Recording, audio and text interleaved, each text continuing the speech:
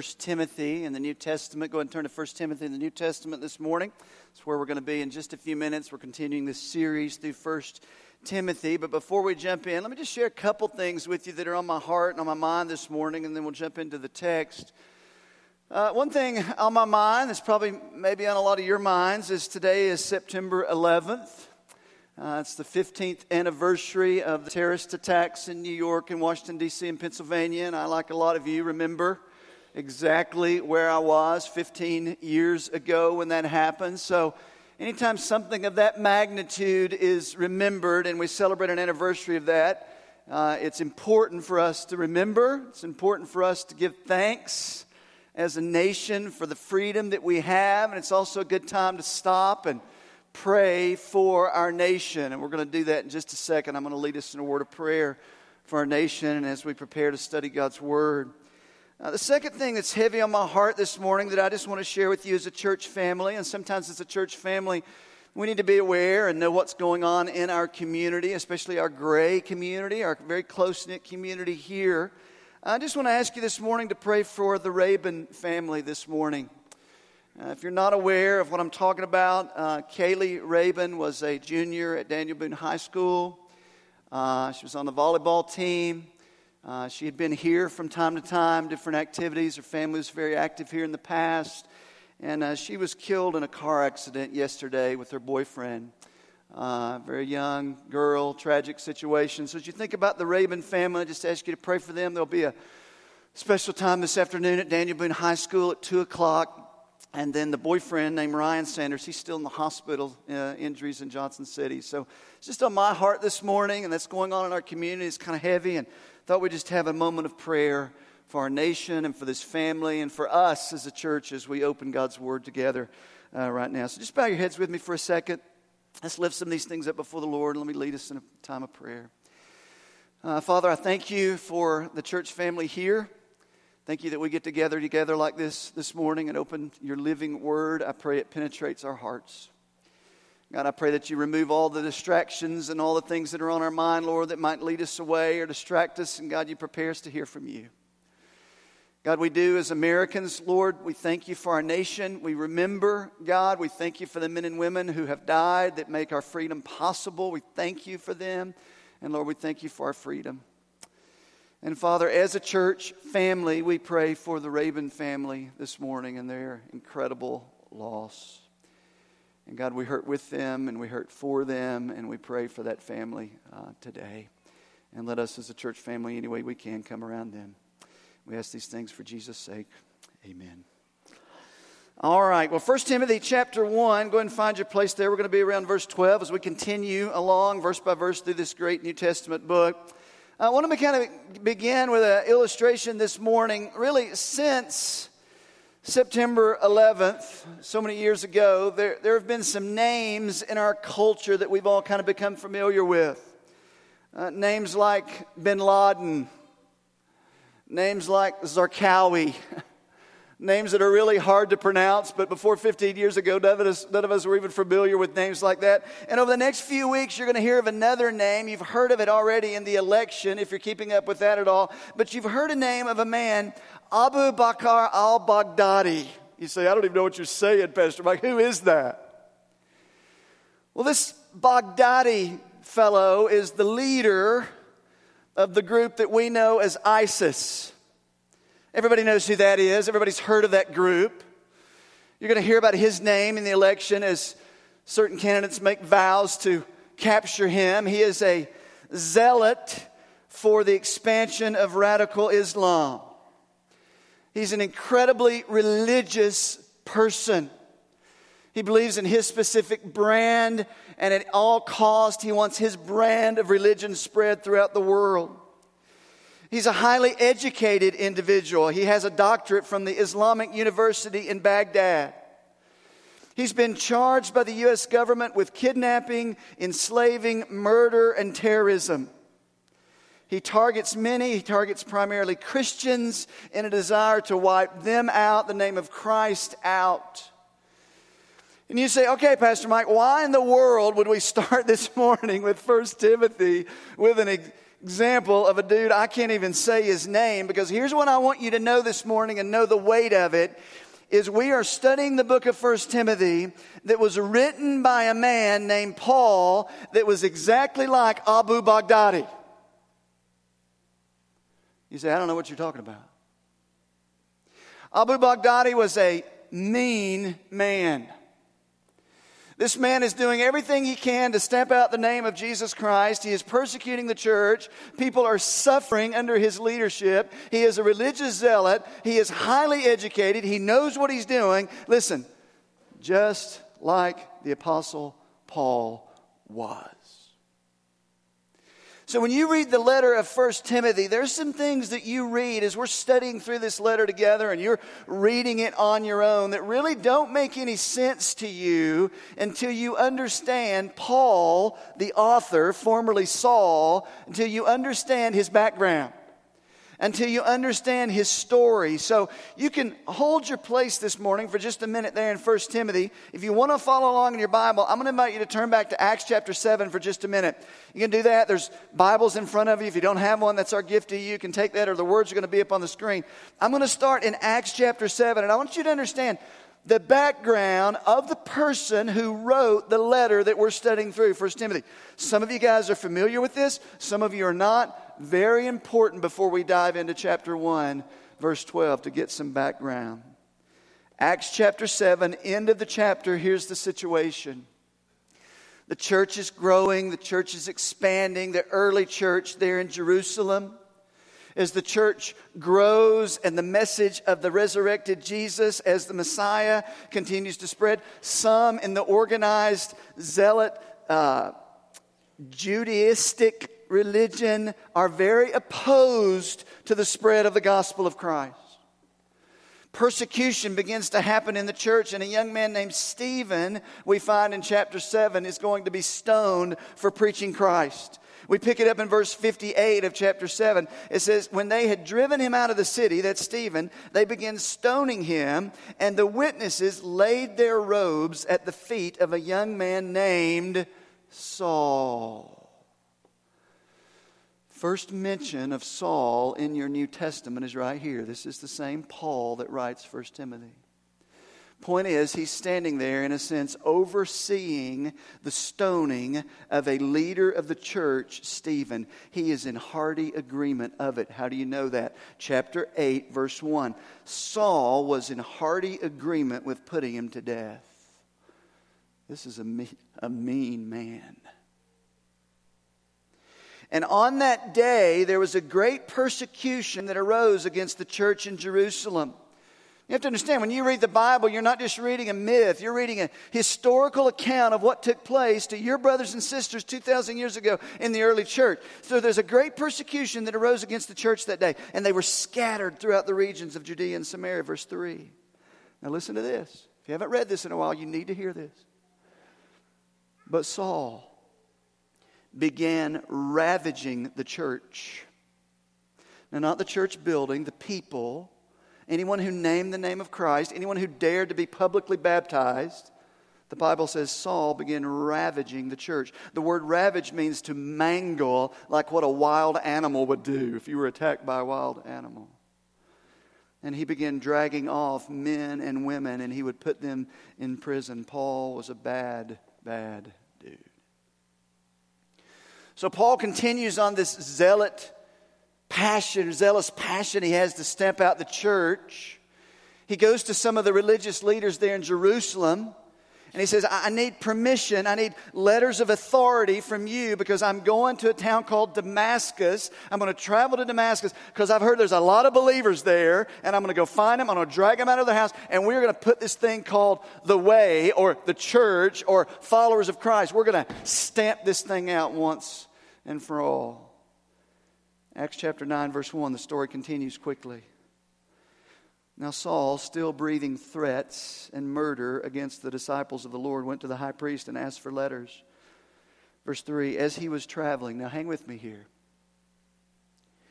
Now before we dig into verse 3, let's just remember, Saul is on his way to Damascus, and he's not going to vacation Bible school. He's not going to a Christian conference. He has a group of people with him. He has letters of authority. And he's on his way to find anybody that would dare name themselves a believer in Christ. And he's out to ravage them. Paul's not looking for God. Paul's not pursuing Jesus. You pick it up there, and he's traveling on the road to Damascus. Verse 3, it said, as he was traveling, it happened that as he was approaching Damascus, suddenly a light from heaven flashed all around him, and he fell to the ground and heard a voice saying to him. Paul's on his donkey or his horse or whatever. He's not completely off his horse. He's laying on the ground. This light is flashing down. Only Paul can hear the voice. Everybody can see the light. They can see it, but only Paul hears it. Sitting hearing the voice, but seeing no one. Verse 5, and he said, who are you, Lord? Lord? And he said, this voice spoke with him and said, I am Jesus whom you are persecuting. Time out. Do you hear that? I love that. Say, wait a minute, Paul hadn't been persecuting Jesus. He had been persecuting the church. Jesus said, you persecute my people, you're persecuting me, my body. Jesus said, this is me. I'm Jesus whom you have been persecuting. Verse 6, but get up and enter the city, and it will be told to you what you must do. Let me just translate what you just heard. God intervenes in the life of Saul. And Saul picks himself up. Some men now have to accompany him. Verse 7, and the men who were traveling with him stood speechless. They heard the voice, but they saw no one. Saul got up from the ground, and though his eyes were open, he could see nothing. And leading him by the hand, they brought him into Damascus. So Saul gets up. His eyes are wide open, but he's blind. And God gives him a visual picture, if you will, of his spiritual blindness by now making him physically blind. He can't see. Paul thought he could see. Paul was spiritually blind. And now God shows him that with physical blindness. They get up and they escort Paul and here's the picture. Watch this. This very proud, this very accomplished, this very fierce leader now has to be led by the hand by others who are taking him into Damascus. He pictured roaring into Damascus as a conqueror, as a man who was going to carry out his own will. Watch this. And now he is led by the hand into the city of Damascus. God has humbled Saul. So what happened? Well, I'm not going to take time to read it, but between verse 8 and verse 17, a man there in Damascus named Ananias, God makes a visit to Ananias and says, hey, Ananias, you better get ready. I'm sending you Saul. Now, everybody had heard about Saul. Ananias even said, wait a minute, you mean Saul of Tarsus? You mean the guy that persecutes the church? You're sending him to me? Don't send him to me, Lord. Haven't you heard what he does to your people? And God said, I'm paraphrasing. Yeah, get ready. I'm sending him to you. Paraphrase, I'm doing something in the life of Saul. Pick it up, verse 17. So Ananias departed and entered the house, and after laying his hands on him, Saul, he says, brother Saul. By the way, that was a very hard statement for Ananias. He doesn't know if he trusts this guy yet. He's going to trust the work that God's doing in his heart, because just a few hours earlier, he saw this guy as the great persecutor of the church. Now he's calling him brother. Brother Saul, the Lord Jesus, who appeared to you on the road by which you were coming, has sent me so that you may regain your sight and be filled with the Holy Spirit. Verse 18, and immediately there fell from his eyes, Saul's, something like scales. He regained his sight and he got up and was baptized. What happened here?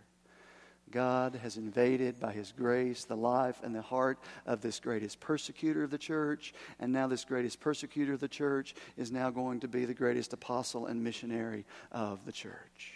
Paul thought he could see. He was spiritually blind. God blinded him. The scales fell from his eyes. And now he can see like he's never seen before. And he sees and he realizes who Jesus Christ is. And he gets up and he now is baptized as his public testimony. We're going to see that next service. A few that are going to be baptized as a part of our church. He gets up and says, now I am a follower.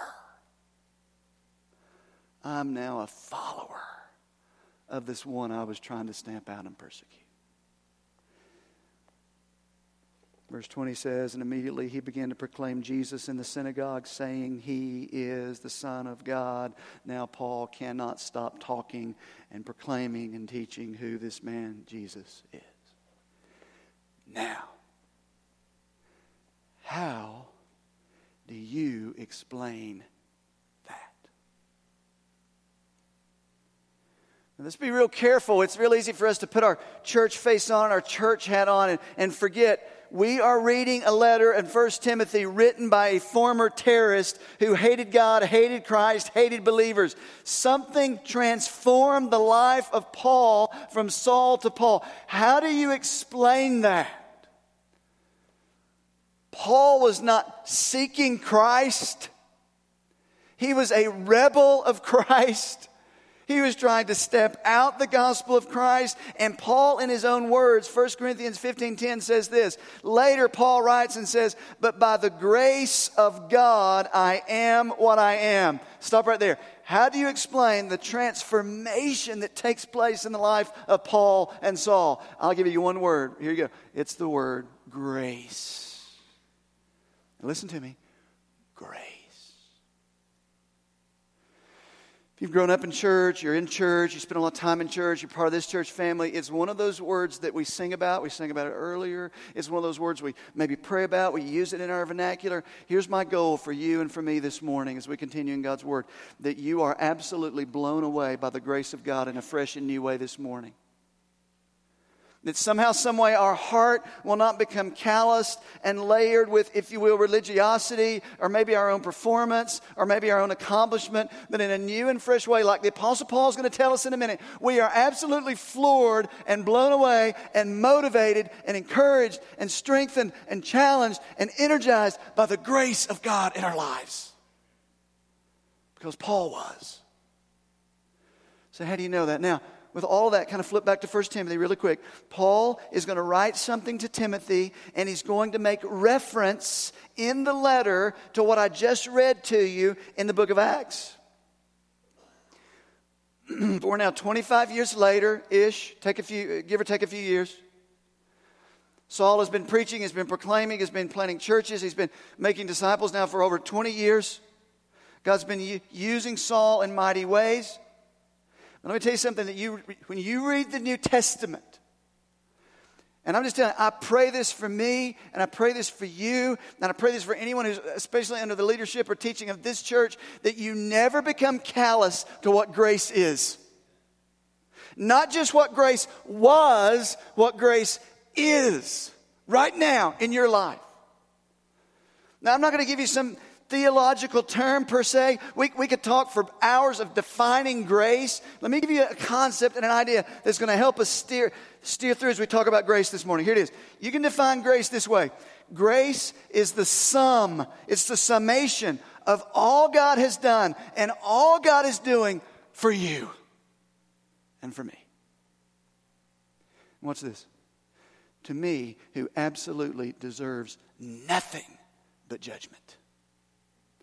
Grace.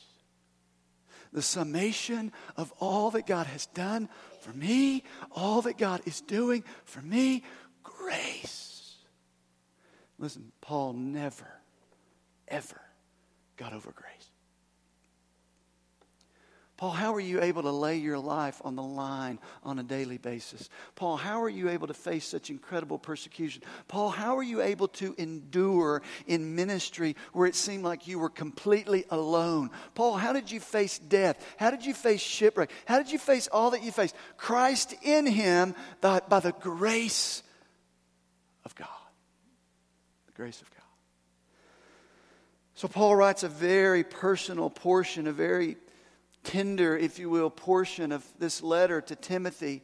And he writes it in the context of knowing that there were some there in the church at Ephesus where Timothy is pastoring that were trying to distort grace. They were trying to distort the gospel, and they were trying to add this work to it and this legalistic exercise and all these different things. And Paul says, hold on, you got to remember. Paul says, let me tell you what God did in my life and is doing in my life. Verse 12, 1 Timothy chapter 1. Now that we have the introduction out of the way, we can dive into the passage. Okay, y'all ready? We're going to read through this passage, and then we're going to make some application to our life. I wanted you to know the background before we even read this of what Paul is talking about. Verse 12, Paul says, I thank Christ Jesus our Lord, who has strengthened me, because He considered me faithful, putting me into service, even though I was formerly a blasphemer and a persecutor and a violent aggressor, yet I was shown mercy because I acted ignorantly in unbelief, and the grace of our Lord was more than abundant with the faith and love which are found in Christ Jesus. We'll read through the rest of it in just a minute. Let me give you some aspects of grace this morning that we see from this passage that I pray God sinks into your heart afresh this morning. Verse 12, Paul says this, I thank Christ Jesus our Lord. Now I love this because when you do a little word study here, you realize the word thank is not the traditional word that's used for thanksgiving. It's a word that's actually a derivative of the word grace.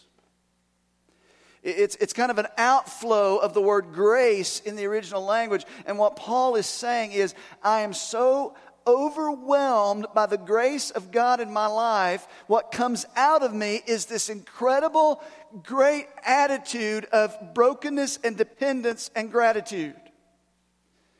One of the things that grace affects and works when we get it and when we meditate on it and when the Spirit of God opens our eyes through His Word to see the grace of God, to understand the grace of God, number one is this, vital truth. Grace produces deep gratitude in you and me. Paul says, I thank Christ Jesus, my Lord. Over and over and over in the New Testament, you hear Paul use phrases like that. I thank my Lord. Paul was not rehearsing what he had accomplished. Paul was not rehearsing all that he had done. Paul was not to the place, God forbid we ever get to this place, where he somehow felt like he had arrived in his walk with God. He was rehearsing all that he accomplished. All that Paul could do was fall back into the pool of the grace of God and say, I am what I am by the grace of God. Thank you, God. Thank you. Thank you. Listen, I know that I personally am straying a bit from being anchored in the grace of God when my attitude drifts to something of entitlement. Entitlement is the attitude, and you say, well, that's not me. I never do that. What are you talking about? Listen, anytime what is coming out of our mouth is something to the effect of, well, and I just think I deserve a little bit more than that. Or that person didn't treat me the way I should have been treated, or I didn't get what I thought I should have gotten or received, and somehow we lose sight of the grace of God that when it's recognized in our hearts, here's what it produces. I mean a deep, overflowing gratitude. When is the last time you literally on your face before God, or we gather here and we sing of the grace of God, or you reflect back over your life, it is like a river comes over you and you say, God, thank you for your grace. Thank you for grace. That's Paul. Paul goes on, he says, okay, what particularly comes to my mind that I'm thankful for? He says, verse 12, he says, I thank Christ Jesus our Lord, who has strengthened me. The word strengthen is an incredibly important word. It literally means to enable or to empower. Here it's in a verb form that means a particular point in time when strength and power was given to Paul. Paul was enabled to do something that he was not able to do before. Paul, what were you enabled to do? I'm going to read to you Galatians chapter 1, verse 15 and 16. Paul's going to give you a little more insight into what God did in his life. I'm just going to read this. You can follow along. Galatians 1, 15, Paul says, but even before I was born. Now, by the way, how many of y'all accomplished any really good righteous deeds before you were born? Anybody? Nope, that's the point. Paul says, before I was even born, when I had accomplished nothing, God chose me. One of the things you see in Paul's testimony that's so clear that ought to overwhelm us is the fact that if you're here and you're a believer, God in His mercy, God in His grace chose you. God invaded your life.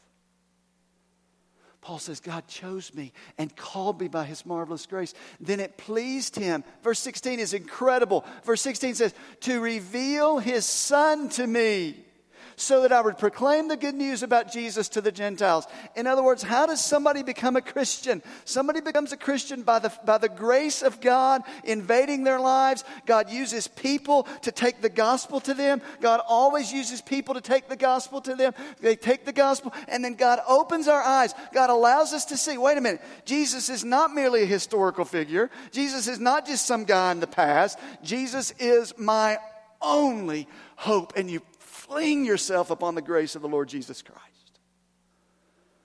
Paul had his eyes opened. This Jesus that he was trying to persecute and totally stamp out, he sees him now through the eye of faith, and he believes. And Paul says, God chose, God came to me, God strengthened me. And that's the second vital truth of grace this morning is this: grace strengthens with divine power. Grace strengthens you. Grace strengthens me.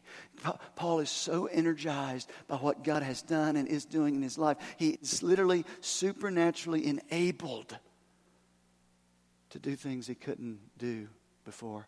Listen, the message of the gospel is not a works-based mindset where I'm going to try to claw my way to God. It is a message of God invades my life with his grace, and he enables and he empowers to do and believe and go and serve in ways that I never could before. He invaded the life of Paul. As a believer, one thing that's a great reminder for me and maybe a great reminder for you this morning, if you're here and you are a believer in the Lord Jesus Christ, be careful to give yourself much credit for that. Paul said, listen, I am what I am by the grace of God. And let me tell you something. When we hear that, we are of a Western culture. We are of a pick yourself up by your bootstraps culture. We really like to boast. And, well, I walked an aisle. I did this. I prayed a prayer. All these things we hold on to. Listen, you came to Christ through grace. You are sustained by grace. And let me tell you what that does. It brings us to humbling worship of this great God, because his grace is intended to glorify him. If you're here this morning and you're not a believer, you've not crossed that line of faith, and you've not come to the place where you fling yourself in faith on the person of Jesus Christ, and you are wrestling with it, you have questions, you begin to have something stirring in your heart, let me tell you something. That is the grace of God in pursuit of you. That is God by his grace in pursuit of you. Paul says, God's grace strengthens me. I am incredibly deep gratitude for the grace of God. Verse 12, I thank Christ Jesus our Lord, who has strengthened me. Watch this. Because he considered me faithful.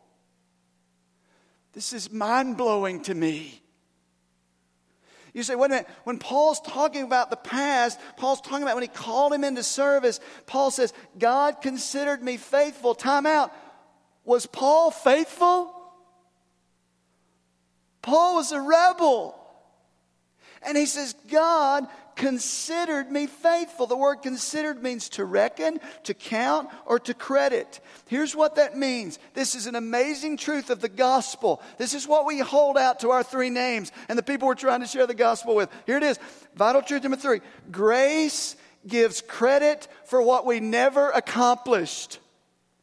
Grace credits to your account what you never accomplished. How in the world could faithfulness be counted to Paul's account or credited to Paul's account? Because of the Lord Jesus Christ. Grace has credited to your account and to my account something I never accomplished, that was accomplished by the person of Jesus Christ. Let me give you a quick illustration. Let's say you go into class and you take a test. Think back when you were in school. And you took a test and, man, you just flunked it. You made like a 32 on that thing. You just blew it. And the teacher walks in and you look over at your classmate's paper, and she, or he, probably a she, says, I made 104 on my test. And you're like, God, I hate your guts. And what's this? And the teacher walks in and looks at you and says, congratulations. You made 104 on your exam. And you're like, all I have is a paper that says a 35. Watch this. And the teacher says, oh no, I'm crediting to your account what was accomplished by someone else. She made 104, therefore you made 104. That is ridiculous. That is the grace of God. Galatians 2:20, Paul says, I have been crucified with Christ. His crucifixion is credited to your account. It's no longer I who live, but Christ lives in me. His life is credited to your account. He lives in you. And the life that I now live, I live by the faith of the Son of God. His faithfulness is credited to your account. Who loved me and gave himself up for me. Paul, how do you respond to this? I mean, this grace of God is to just bowl over us when we think about the grace of God. Paul goes on, verse 12, just continue on. He says this, I thank Christ Jesus our Lord who has strengthened me. He's considered me faithful. He's reckoned me faithful. And then he has put me into service. Paul, when he realized what God had done in his life, he was so overwhelmed by the grace of God in his life, he immediately went into teaching and preaching the ministry God had called him to. And what's this? His service, what he did, was driven by grace, no longer guilt. I know in my life, when my service before the Lord or what our God calls me to do to serve his body or to serve others is more driven by a sense of guilt. Oh, if I don't do this, God's going to get me. Or I better do this because God will be happy if I do this. When it's driven more by guilt, it is not of grace. And Paul says our service is to be driven and motivated by the grace of God. Paul says he called me, he appointed me into service. Even though I was formerly a blasphemer and a persecutor and a violent aggressor, yet I was shown mercy because I acted ignorantly in unbelief. Verse 14, and the grace of our Lord was more than abundant with the faith and love which are found in Christ Jesus. Let me give you vital truth number 4 and we'll be finished. You look at Paul's life. You look at the incredible picture of Paul's life, and here's what we know. Where sin is great, grace is always greater. Where sin abounds, grace abounds all the more. Let me tell you something that you need to reverberate in your mind and your heart and you hold out before the Lord. Romans 5:20 says, but the law came that transgression would increase. So I'd be aware of my sin. But where sin increases, grace abounded all the more. Hallelujah. What a Savior. You can't out-sin the grace of God. So Paul's overwhelmed here. It drives his ministry. It fuels his writing. For you and I, sometimes there needs to be a heart check before the Lord of what is my worship like? What is my service like? What is my energy like? Lord, what is my zeal for you like? Maybe the grace of God has become clouded in my heart and I've replaced it with self or religion or guilt. And maybe the Word of God, the Spirit of God will take this morning. How do we respond to the grace of God? Let me give you 3 things and we're finished. Number 1, how do we respond to the grace of God this morning based on what Paul tells us? Number 1, humble gratitude. Paul said, I thank my Lord Jesus Christ. Listen, I said it earlier, I'll just say it again for us. We've lost a grip on grace when we're more consumed by a self-righteous, critical spirit.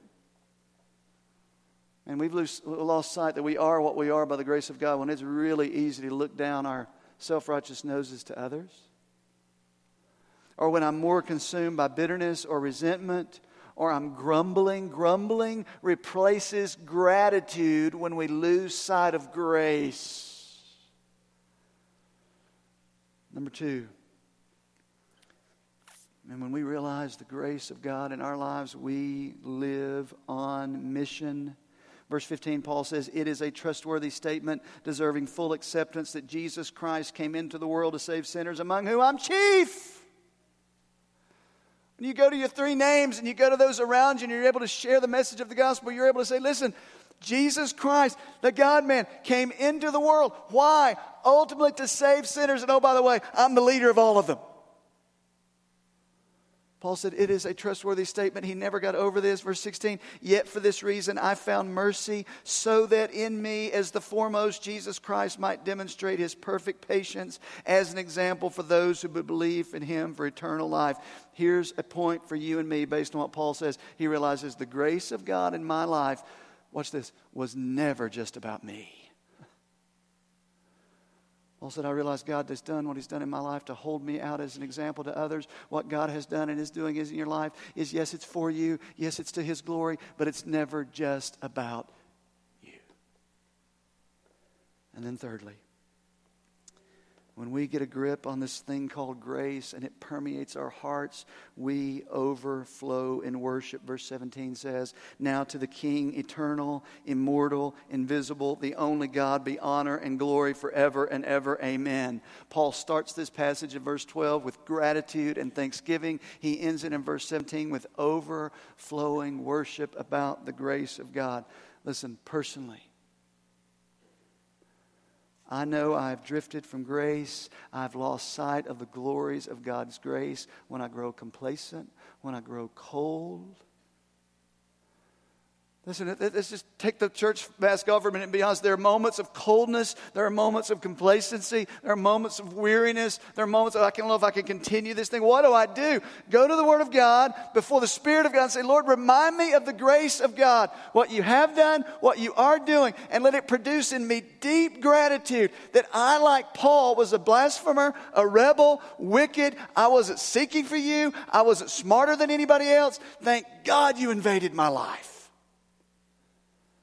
And let it propel us to genuine thanksgiving. Let it propel us to service that overflows out of grace. Let it propel us to worship. Man, we come in here, for example, when we gather and we sing of the grace of God. Spirit of God, don't let us just go through the motions. Don't let us utter the word grace as if it's some just byword. The grace of God. I am what I am by the grace of God.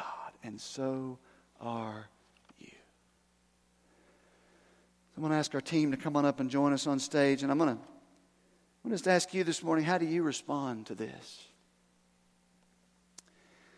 Really quick, there was a man, you've heard of this man. His name was John Newton. He was an Englishman born in 1710. John Newton, if you know anything about him, he was a man that was heavily involved. He was a sailor and he was involved in the slave trade. He was a wicked, mean, vile man. He eventually became the captain of his own ship. He made his living as a part of this hideous practice of the slave trade. In 1748, while on board the ship, God intervened his life.